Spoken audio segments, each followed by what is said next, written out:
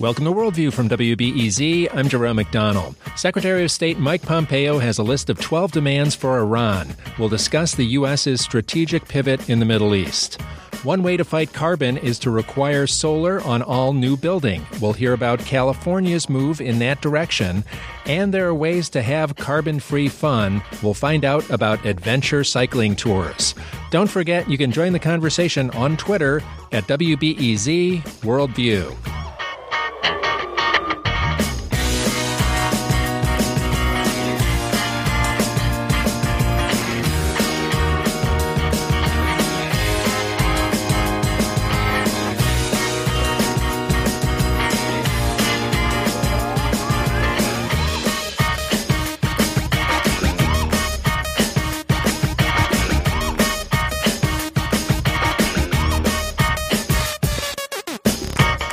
Mike Pompeo gave a major foreign policy speech on Iran at the Heritage Foundation yesterday. An opinion piece in the Washington Examiner called Pompeo's remarks delusional. A member of the New York Times editorial board called them belligerent. The Washington Post said it set the stage for perpetual conflict with Iran. With me is Trita Parsi. He's with the National Iranian American Council. He founded the organization, and he's the author of Losing an Enemy about the Iran-U.S. negotiations. Thanks for joining us, Trita Parsi. Thank you so much for having me. Mike Pompeo laid out 12 items that Iran would have to agree to not incur the U.S. wrath. And these were some pretty chunky items. No uranium enrichment, no ballistic missile development, no involvement in Syria, got to be friends with Saudi Arabia, essentially. It was a pretty tall ask. It was beyond a tall ask. These were asks that we actually have more than 20 years of experience knowing are non-starters. And that's precisely why the reviews of this speech and this strategy has been so negative. If you're putting forward asks that we know are non-starters based on experience, and you're combining it with this very belligerent economic warfare strategy, then essentially you're setting this up for conflict, because the combination of unattainable demands and an economic warfare strategy is exactly the ingredients you know in order to drive this not to the negotiating table, but to the conflict area. The Defense Department also put out a statement yesterday, and they said they were willing to double down, and it was tough talking as well. And a lot of people look at Secretary Mattis at the Defense Department and see somebody who is a buffer between the Trump administration and the Trump administration's crazier policies. On Iran, do you feel like the Defense Department is any buffer there? In the past, it's actually very fascinating to see Mattis's journey. He was fired from the Obama administration because he wanted a much tougher policy. He wanted a small confrontation with Iran in the Persian Gulf. And once he got into the Obama administration, he was still pretty hawkish and wanted to go towards some sort of escalation. In the past 12 months, however, I think it's quite fascinating to see that he has been a buffer, as you mentioned, that he's been trying to convince the president to stay in the deal, recognizing the tremendous damage that will do to U.S. credibility. But I think it's also another thing. I think that Mattis understands that on the one hand, you cannot afford to have this potential confrontation with North Korea and a potential confrontation with Iran at the same time. And I think he also understands that with the volatility of Donald Trump, I'm sure as Secretary of Defense, he would not like to be in a confrontation with Iran when the commander-in-chief is named Donald Trump. The speech yesterday really put the Europeans on notice about where the U.S. is headed, and here's Mike Pompeo talking a bit about that. These will indeed end up being the strongest sanctions in history when we are complete. I've spent a great deal of time with our allies in my first 3 weeks. I know that they may decide to try and keep their old nuclear deal going with Tehran. That is certainly their decision to make. They know where we stand. Well, what if they keep the old nuclear deal going with Iran? Do you have a sense that the Europeans are really committed to the deal? I noticed Total, the French oil organization, canceled a deal with Iran. What are the Europeans going to do here? Well, the European governments have made it very clear they want to keep the deal, and they're looking at various types of instruments that would allow them to protect their companies. Their companies are a little bit more skeptical, not because they want to lose the deal, but they're skeptical of the European government's capacity to truly be able to protect them, because that will take a tremendous amount of political will and a willingness to sustain a certain degree of economic pain. So you're seeing the companies saying essentially, well, even if you are trying to protect me, I'm not going to take the risk. At the end of the day, I'm not a political player. I'm in it for the profit, and I'm not going to accept this degree of risk. And this is where the challenge for the Europeans are. Their political will and their political gestures are not enough to be able to sustain the deal. To sustain the deal, the Iranians need to be given the economic benefits they were promised in order for them to continue to live up to their obligations under the deal and restrict their nuclear program. So what the Europeans are trying to do right now is a Herculean task. But I think Pompeo's speech may frankly have made their decision a bit easier.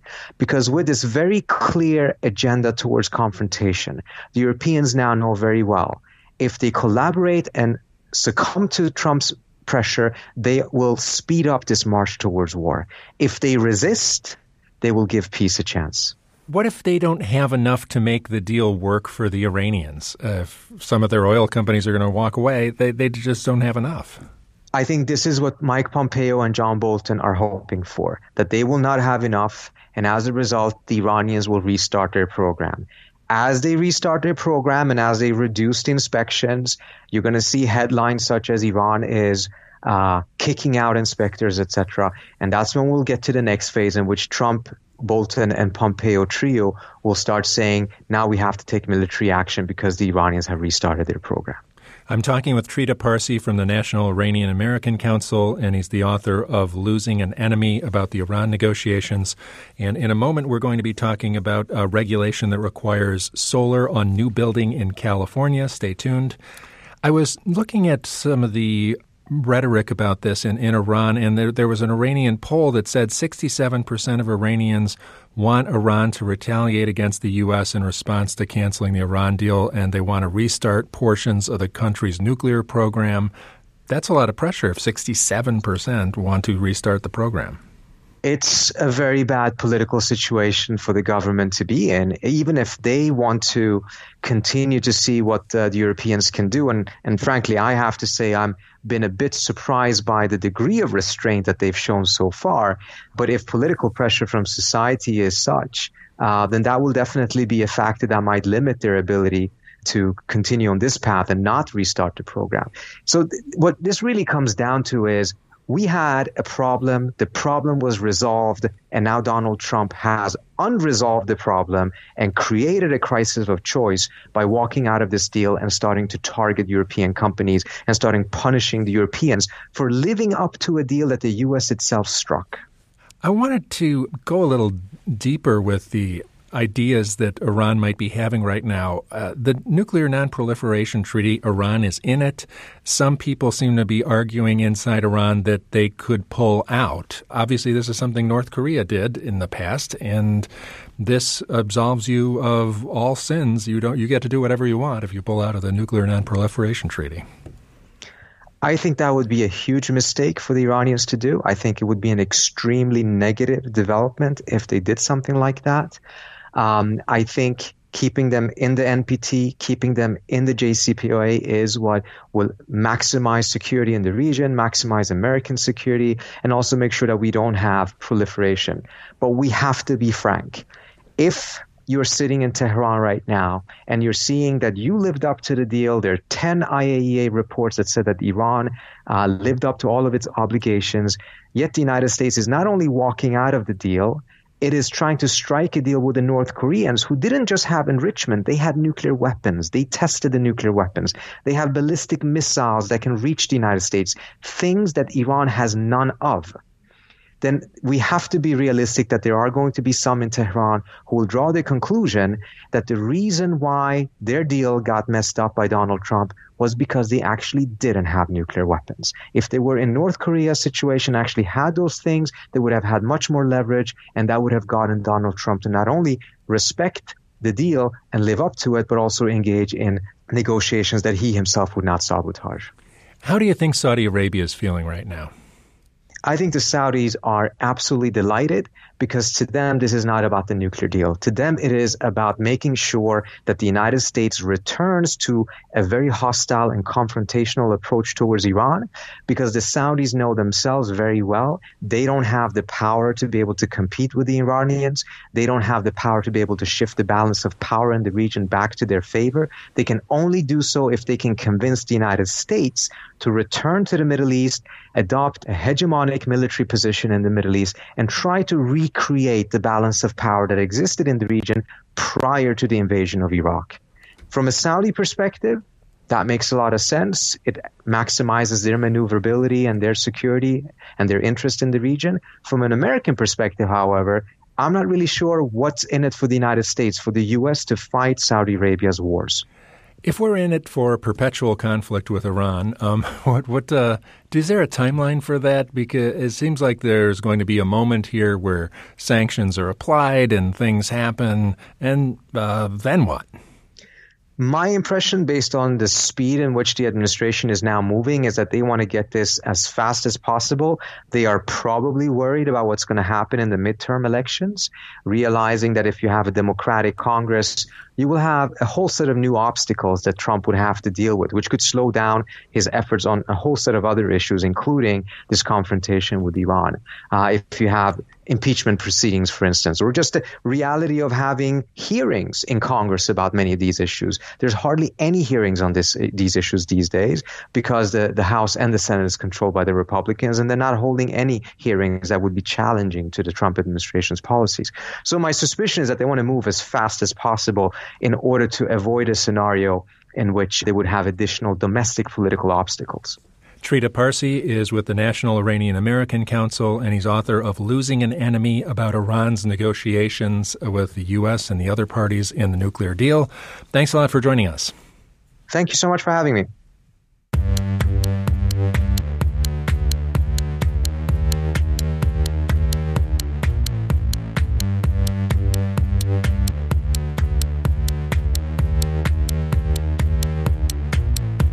One way to fight carbon is to require solar on all new buildings. We'll hear about California's move in that direction after the break.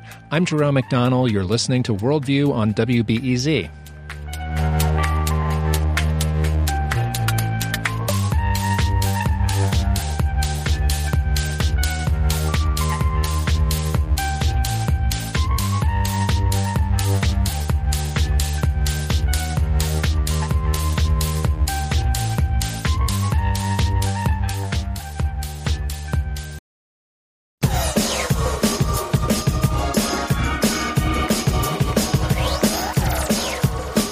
This is Worldview on WBEZ. I'm Jerome McDonnell. California is creating a solar mandate for new building. Dan Guarino writes about it in Inside Climate News. His article about what's happening in California is, in a first, California requires solar panels for new homes. Will other states follow? We're going to talk about it now with Dan. Thanks for joining us. Good to be here.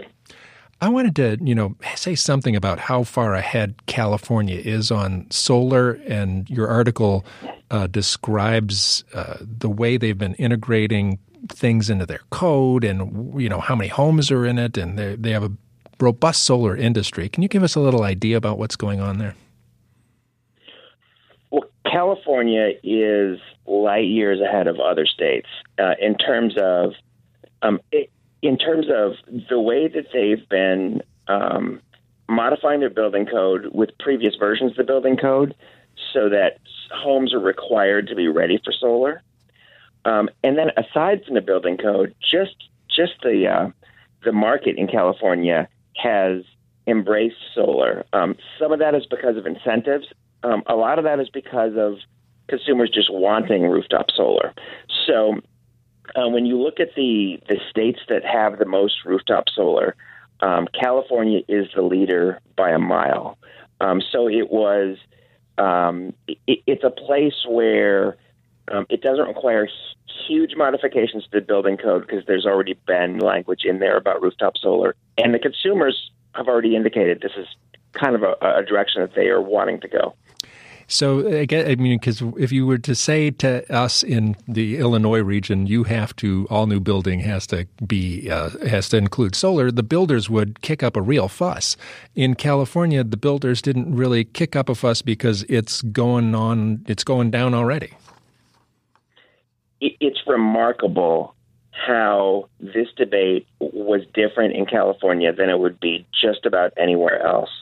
And the key element is this idea of, this train is leaving. Do you want to be part of the process, or do you want to be an opponent in the process? And the building trade groups, they played an integral role in helping to craft the standards. So what they did was they made it so that if you're in a area that doesn't work very well for solar, maybe you're in a really shaded area, maybe there's other obstacles. The building code has a whole bunch of different exceptions. So the building trades people I spoke with and the building business people I spoke with were saying that that's what they wanted to make sure that these were workable rules, because they were sure that the rules were going to happen one way or another. In Illinois or in Ohio or in just about any other state, if you were to see a proposal like this to change the building codes, it would just be World War III with a lot of folks in the business community.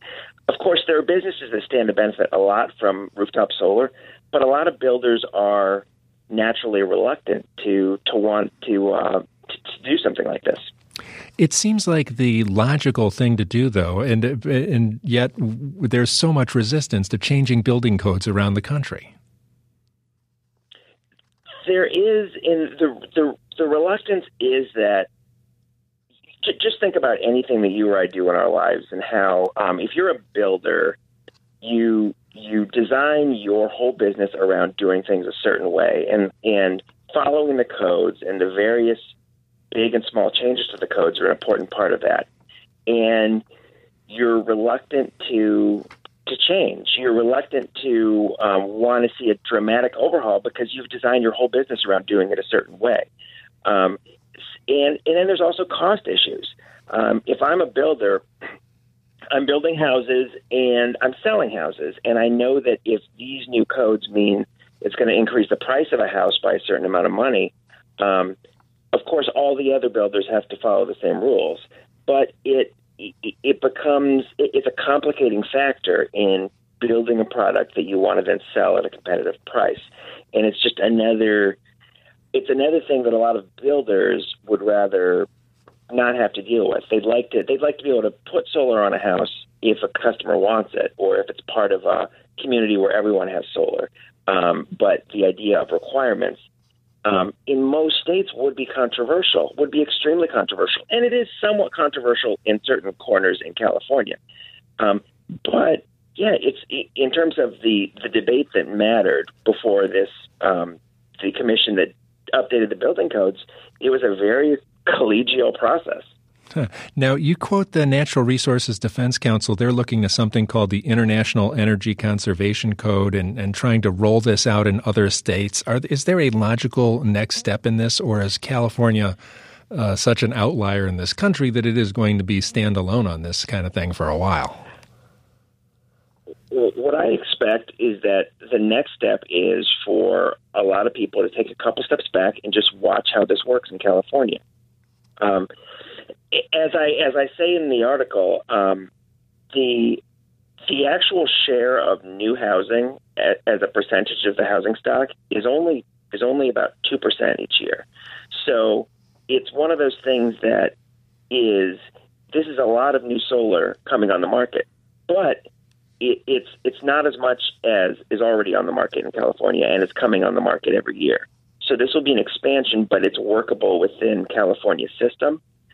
Still, though, there are questions about, are there enough workers to install solar? Is there enough solar equipment? The California process, I think, did a pretty good job of answering those questions. But if I'm in another state that might consider this, I'm going to watch and just see what happens, see how the system adapts.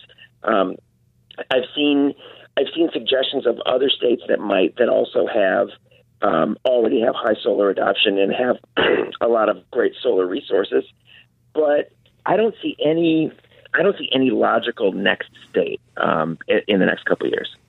Dan Garino writes for Inside Climate News. We're talking about his article, "In a First, California Requires Solar Panels for New Homes. Will Other States Follow?" Dan, thanks for talking with us.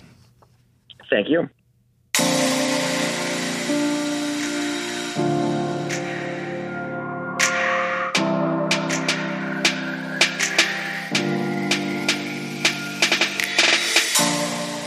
Let's talk about where this region is at on integrating solar into architecture. Architect Nate Kipnis is an architect that's based in Evanston. His Kipnis Architecture and Planning specializes in sustainable, low-carbon design.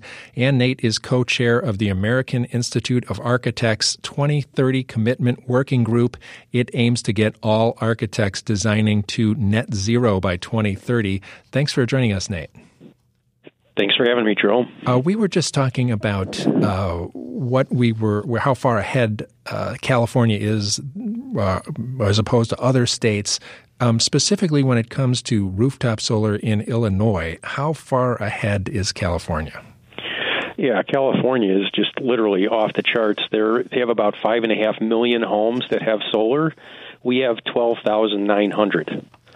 So it's just like We're not even a rounding error to them. And other states that do well, where are they at? Yeah, so we're 33rd. You look at a state like New Jersey, they're number 5. They have 370,000. Arizona's third with 505,000. So we are quite a bit lower, but we have the Future Energy Jobs Act just about to start, and that's going to make us go from 33rd somewhere into the top 10, and that's going to happen relatively soon. So that's very encouraging. Why is that going to be so important? If we can't, we don't require solar on new homes, this seems like, what are the things that the Future Energy Jobs Act is going to do? Well, they're going to be committing a heck of a lot of money for renewables, so $180 million a year, and that's going to ramp up to $220 million a year. And that's for solar, wind, and community solar rooftop work. So in places that you can't get sun or that you're a renter, you have a bad roof orientation, cities might have an open area and they'll be able to put community solar down, and then that way they can assign those panels to people that want to have them. All right. Where do you think people like builders are at on rooftop solar right now in this area? We were hearing about California, and they make solar-ready rooftops already for everybody, kind of regardless. Where's people in Illinois? Well, California is a great state for a lot of good reasons, and they're way ahead from that standpoint. I think the builders here, like your previous caller had mentioned, builders will do it if someone wants it, but it's really not anywhere near the demand that in California. It's just kind of part of the culture there. So I don't think anyone, I don't think builders would say no to someone if they wanted it. I think a smart move is builders should start pre-wiring for this, putting in conduit so that once someone wants panels or incentives change or people get some more money, whatever the reason, they're ready to put them in, and they're not going to have to do a major modification to the house to allow that. How much does it cost to put in pre-wiring for solar when you're building a house? Yeah, it's $200. It's just a good-sized conduit running around and going down to the panel. So it's really, really a simple, easy thing to do. We do it in all the homes we design. Are there other things that people should be knowledgeable about? I understand battery storage is becoming a bigger issue, and when the sun doesn't shine and things like that, battery storage is good. So there's a good coming together of a lot of things. So the price of solar keeps dropping, the price of batteries keeps dropping, and so those two things come together, and you can have your solar panels, they can store power in the batteries, and then the batteries can provide that power either at night or when the price of energy is high if you have time of use power.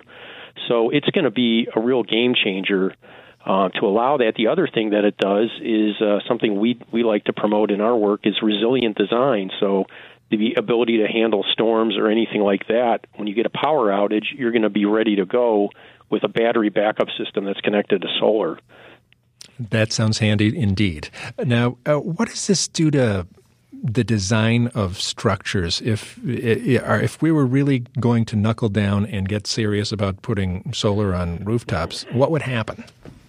Well, I imagine you're going to see this in California. So a lot of the homes, I mean, the vast majority are going to start to be designed with southern exposure, something that we should be doing anyway. And that should be relatively easy to do. So the long axis of the house will probably be facing, you'll have long southern exposure, and you'll probably have a roof angle that's set for that particular latitude to get the best solar. And you probably will have less penetrations through the roof like dormers. Not necessarily to all have the same type of building, but you're going to start to see that become, more of a prevalent style. What about cost? Is there anything that would drive cost and make it more advantageous for people to put solar on their roofs? Like I said, the price of solar has just been plummeting. So if you look at the price of just the cells back in like 1975, it was $75 or $76 a watt, and now it's about 70 cents a watt or 60 cents. It's just fallen tremendously and continues to fall, and then more people want them. They ramp up production, price goes down, and it just keeps going like that. So now with California doing that huge initiative, I certainly believe the price is going to continue to go down, and that would incentivize people to put them on. The payback is going to start to become less and less, and I just see the demand going up no matter what. Places like Hawaii seem to have led the way, and they've got extremely high energy costs. Is there something we can do to make our energy costs high? Well, unfortunately, there is. Hawaii is an interesting case just because they are so out there on an island that, energy costs are very high. We have relatively low electricity here, primarily because of the nuclear plants that we have. But those at some point are going to come offline, and we're going to start to see our costs go up, getting closer to the rest of the country, and hopefully not, but like the East Coast has almost, 2.5 times, nearly 3 times the cost of electricity that we have. We're very low here, which is the one good thing is for electric cars. I mean, we have just super great pricing from that standpoint, but it does inhibit a little bit the payback on the projects because electricity is so inexpensive. How long do you think it'll be before we do something like California and mandate solar for new building? That there are so many aspects to that I don't know how we're going to exactly match that. California is a unique situation. They have a different temperate climate that we have. We have a very different climate. And I'm just not sure. And I'm also not sure that that's the right answer. I mean, there's a lot of things that can be done. Building efficiency, there's large-scale wind. There's lots of things that play into it, and I think each area of the country has to have their own solution that makes sense for them. So, for example, we've got great wind here, which is important. Our solar is pretty darn good. You look at like Germany, which has worse sun than Alaska, and yet they can generate 7% of their power, and we could do much, much better. And we've got much better sun, actually, than Germany, so we could do even better. So maybe 5 years down the road, we get building codes. 10 to... Yeah, you hope it doesn't take long because every year is getting more and more critical on climate change. So we'd want that to happen quickly. Codes typically run in 3-year cycles. So that's one interesting aspect of it. But I don't, California, like your caller said, I think a lot of states are going to be looking at what they're doing, and then they're going to decide based on that. Give it a little time. Give it a little feedback and see what's good and bad about it, and then how does it adapt to the exact conditions we have in Illinois. Architect Nate Kipnis, his Evanston-based firm Kipnis Architecture and Planning specializes in sustainable low-carbon design. Nate is co-chair of American Institute of Architects' 2030 Commitment Working Group, and it aims to get all architects to design to net zero by 2030. Thanks a lot for joining us, Nate. Thanks, Jerome.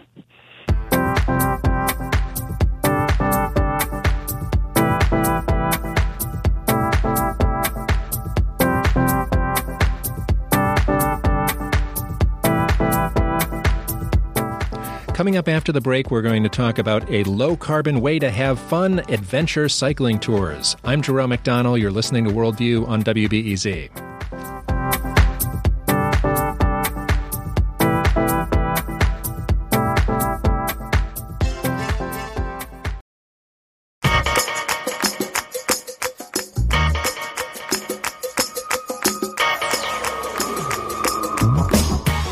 This is Worldview on WBEZ. I'm Jerome McDonnell. There's no better way to get to know a place than by bike. Tom Lyman takes it to another level. Tom is an avid urban exploration cyclist. His adventure cycling tours are quirky bike tours that explore art, history, and architecture.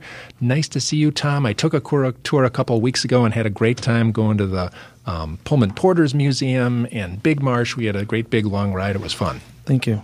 How did you get started doing this? How does a person decide to have bike tours? Well, what I did is I started exploring the city, and I started going further and further and started posting pictures of these faraway neighborhoods. And a lot of people were interested in them and asked if they can come riding with me the next time I go out riding. This is not your real job. No, this is not my real job.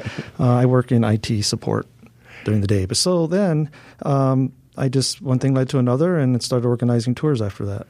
So you're going like a couple times a month now? Yes. And you do all sorts of tours. I went to the Pullman Porters Museum in Big Marsh, but you do, give us more examples. You do graffiti tours. You do all sorts of tours. Yeah, there's a Steelworkers Pilgrimage Tour, which I personally like.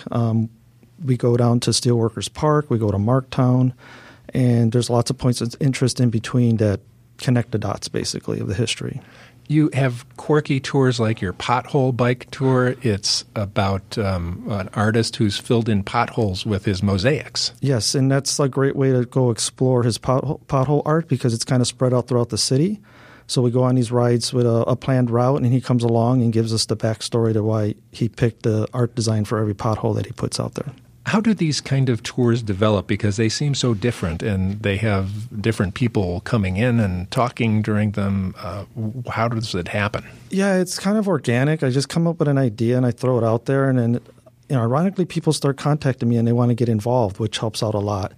And sometimes I throw a tour out there, and it's not fully planned at the moment, but everything comes together at the end when people start getting involved. So people suggest places to go and people to talk to on the tour itself? Yes, or they'll want to host us and give us a personal tour of a building that we normally can't get into or a neighborhood. A lot of people have probably never been on a group cycling tour. Does it go fast? Do people meet obstacles? How does it go? We go around 10 to 12 miles an hour with several breaks. I call it a semi-supported tour, so I usually have a couple people with me that are familiar with repairing bicycles. I bring a lot of tools with me, spare inner tubes, parts we might need. Routes are pre-planned and tested about 3 times before any ride, and I look ahead to make sure there's no running events or marathons that might interfere with the routes. So a lot of people who take the tour, they're not super avid cyclists all the time. They're just people. Exactly. The rides can go anywhere from 20 up to 100-mile round trip with train options on the way back. I have often had people on the rides that have only done 10 miles, 15 miles, and they ended up doing 40 at the end of the day because we take breaks. We don't go that fast. Their mind is occupied. They're enjoying themselves, and they didn't realize that they can actually bike 35 to 40 miles in a day. It's a super great way to see the city and learn about the city. What have you learned in doing this?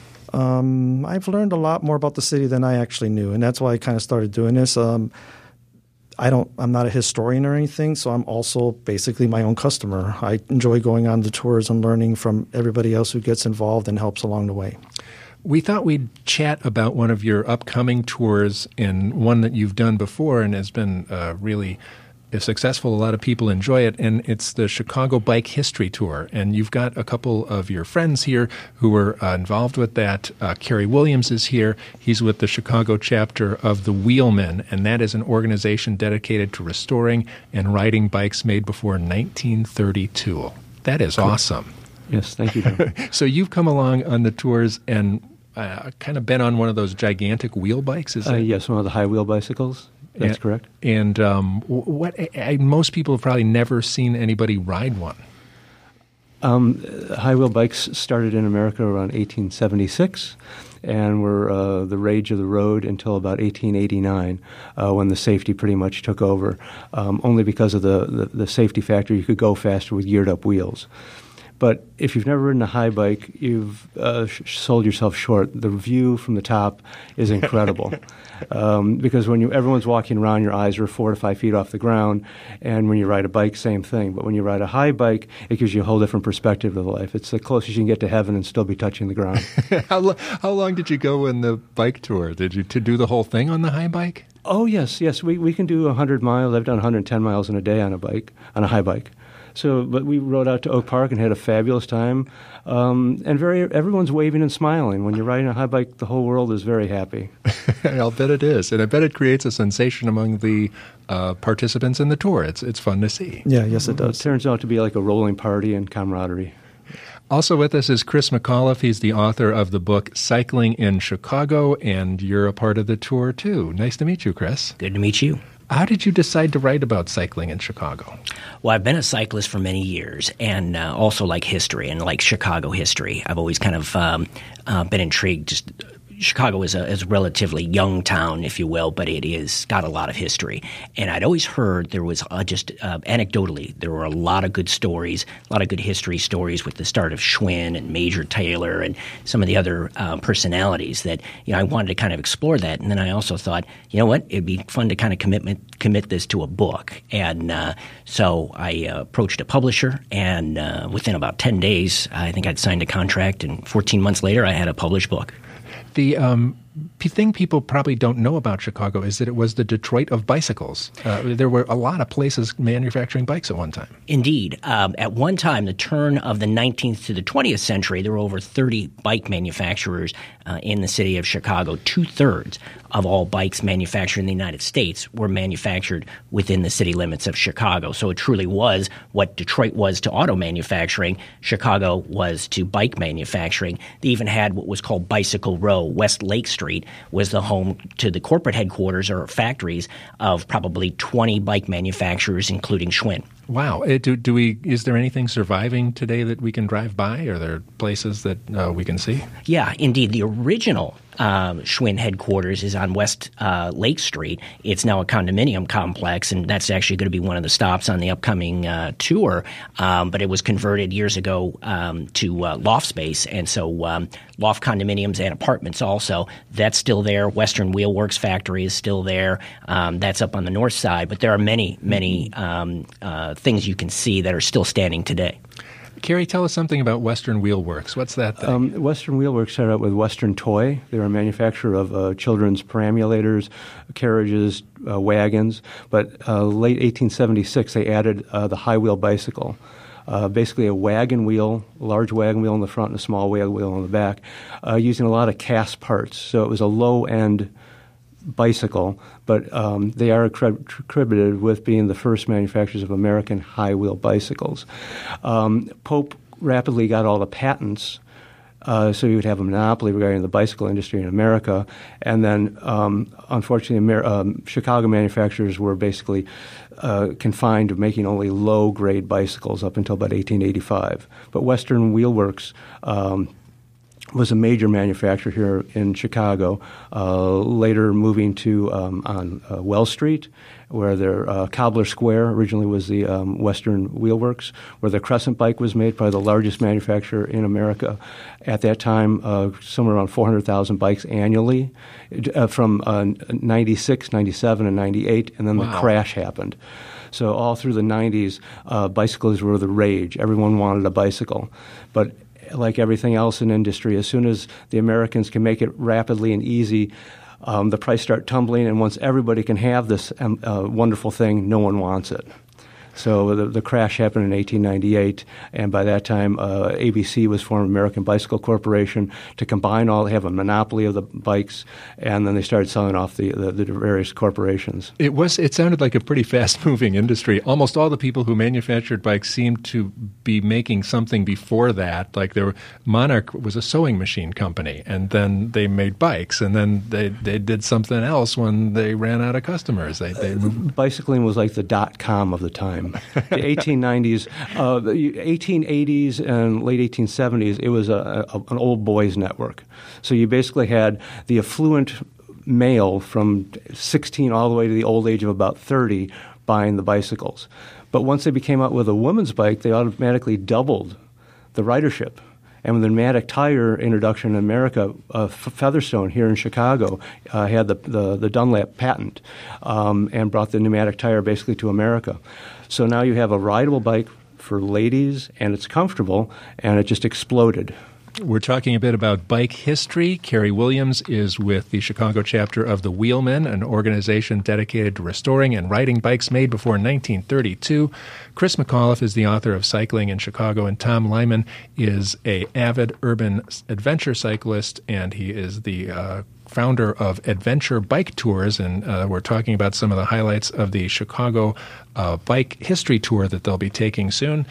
Chris, I wanted to ask about Major Taylor. Some people might have heard of Major Taylor, but probably a lot of people have never heard of Major Taylor. And he was a pretty exciting figure in sports history, period. Yeah, fascinating guy. He was the first African-American world champion in virtually any sport. And just a worldwide following at that time.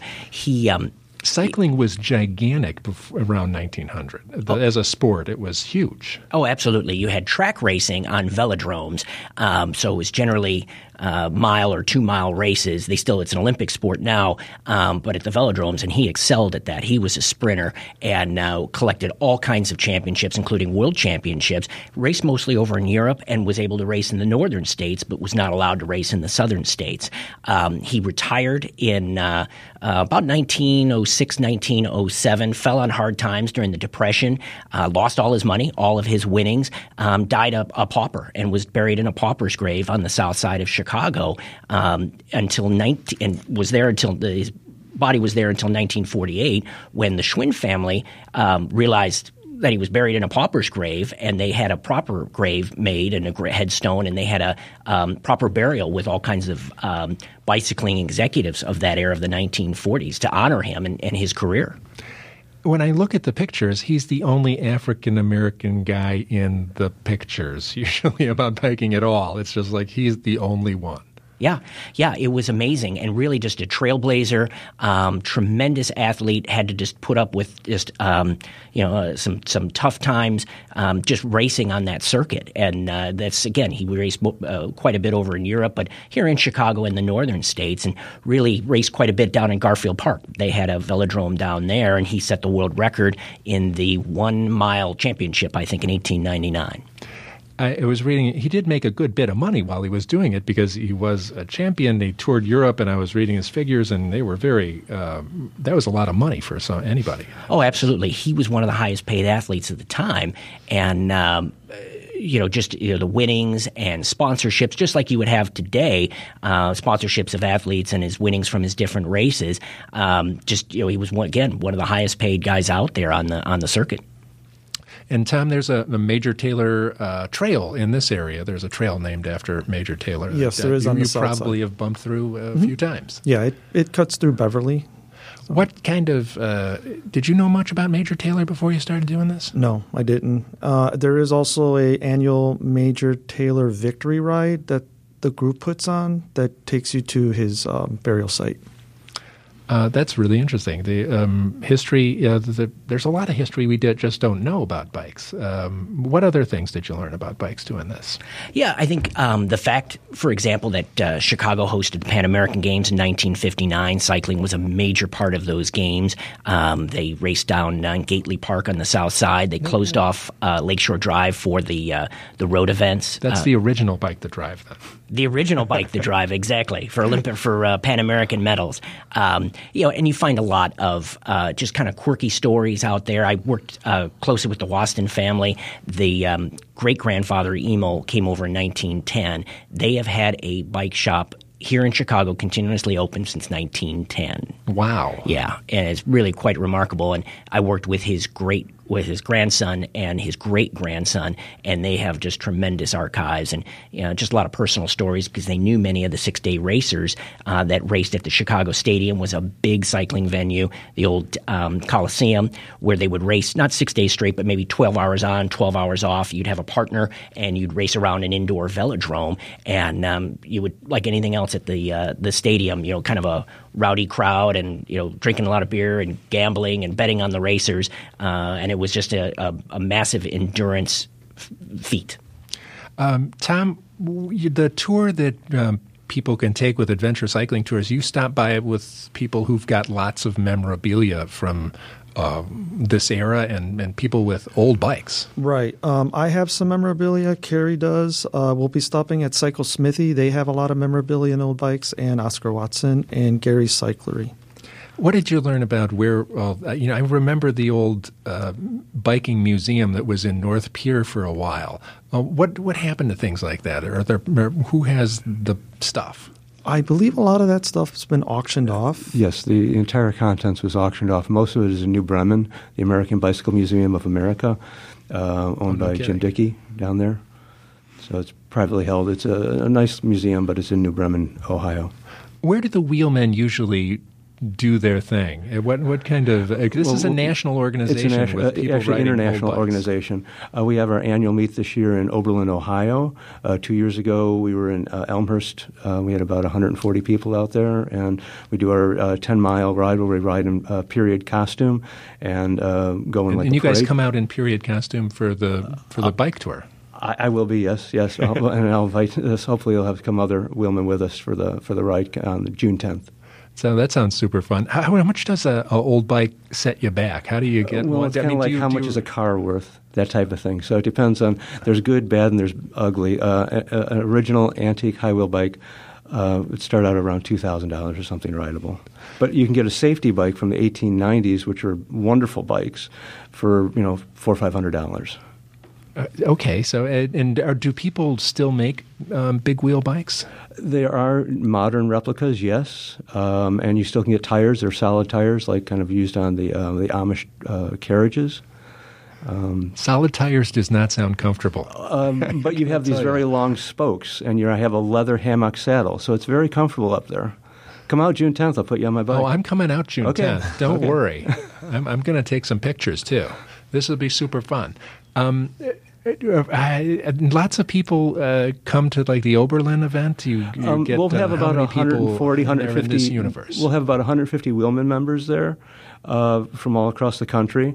But then we'll also do public presentations. We do demonstrations, history of the bicycle, kind of a dog and pony type show. And we're also going to participate with the Critical Mass in Cleveland that night. And there's going to be an event at the velodrome. So we've raced on velodromes also. Well, that sounds super fun. Carrie Williams is with the Chicago chapter of the Wheelmen, an organization dedicated to restoring and riding bikes before 1932.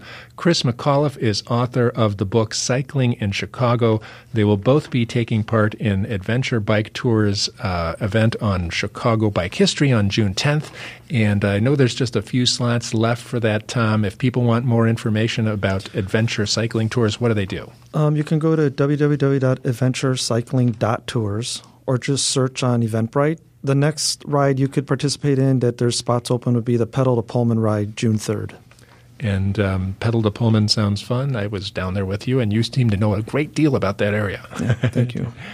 Tom Lyman is the proprietor of Adventure Bike Tours. He is an avid urban adventure cyclist, and it's been great to see you. Thanks for joining us, Tom. Thank you.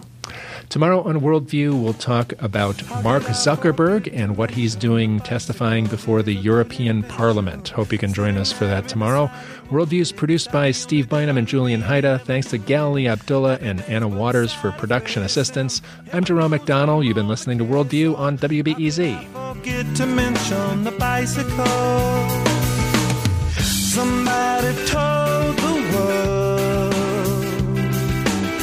the beauty of your verse. My girl, I heard it. Hi, it's Terry Gross, the host of Fresh Air. We bring you in-depth, long-form interviews with actors, directors, musicians, authors, journalists, and more. Listen to our Peabody Award-winning Fresh Air podcast from WHYY and NPR.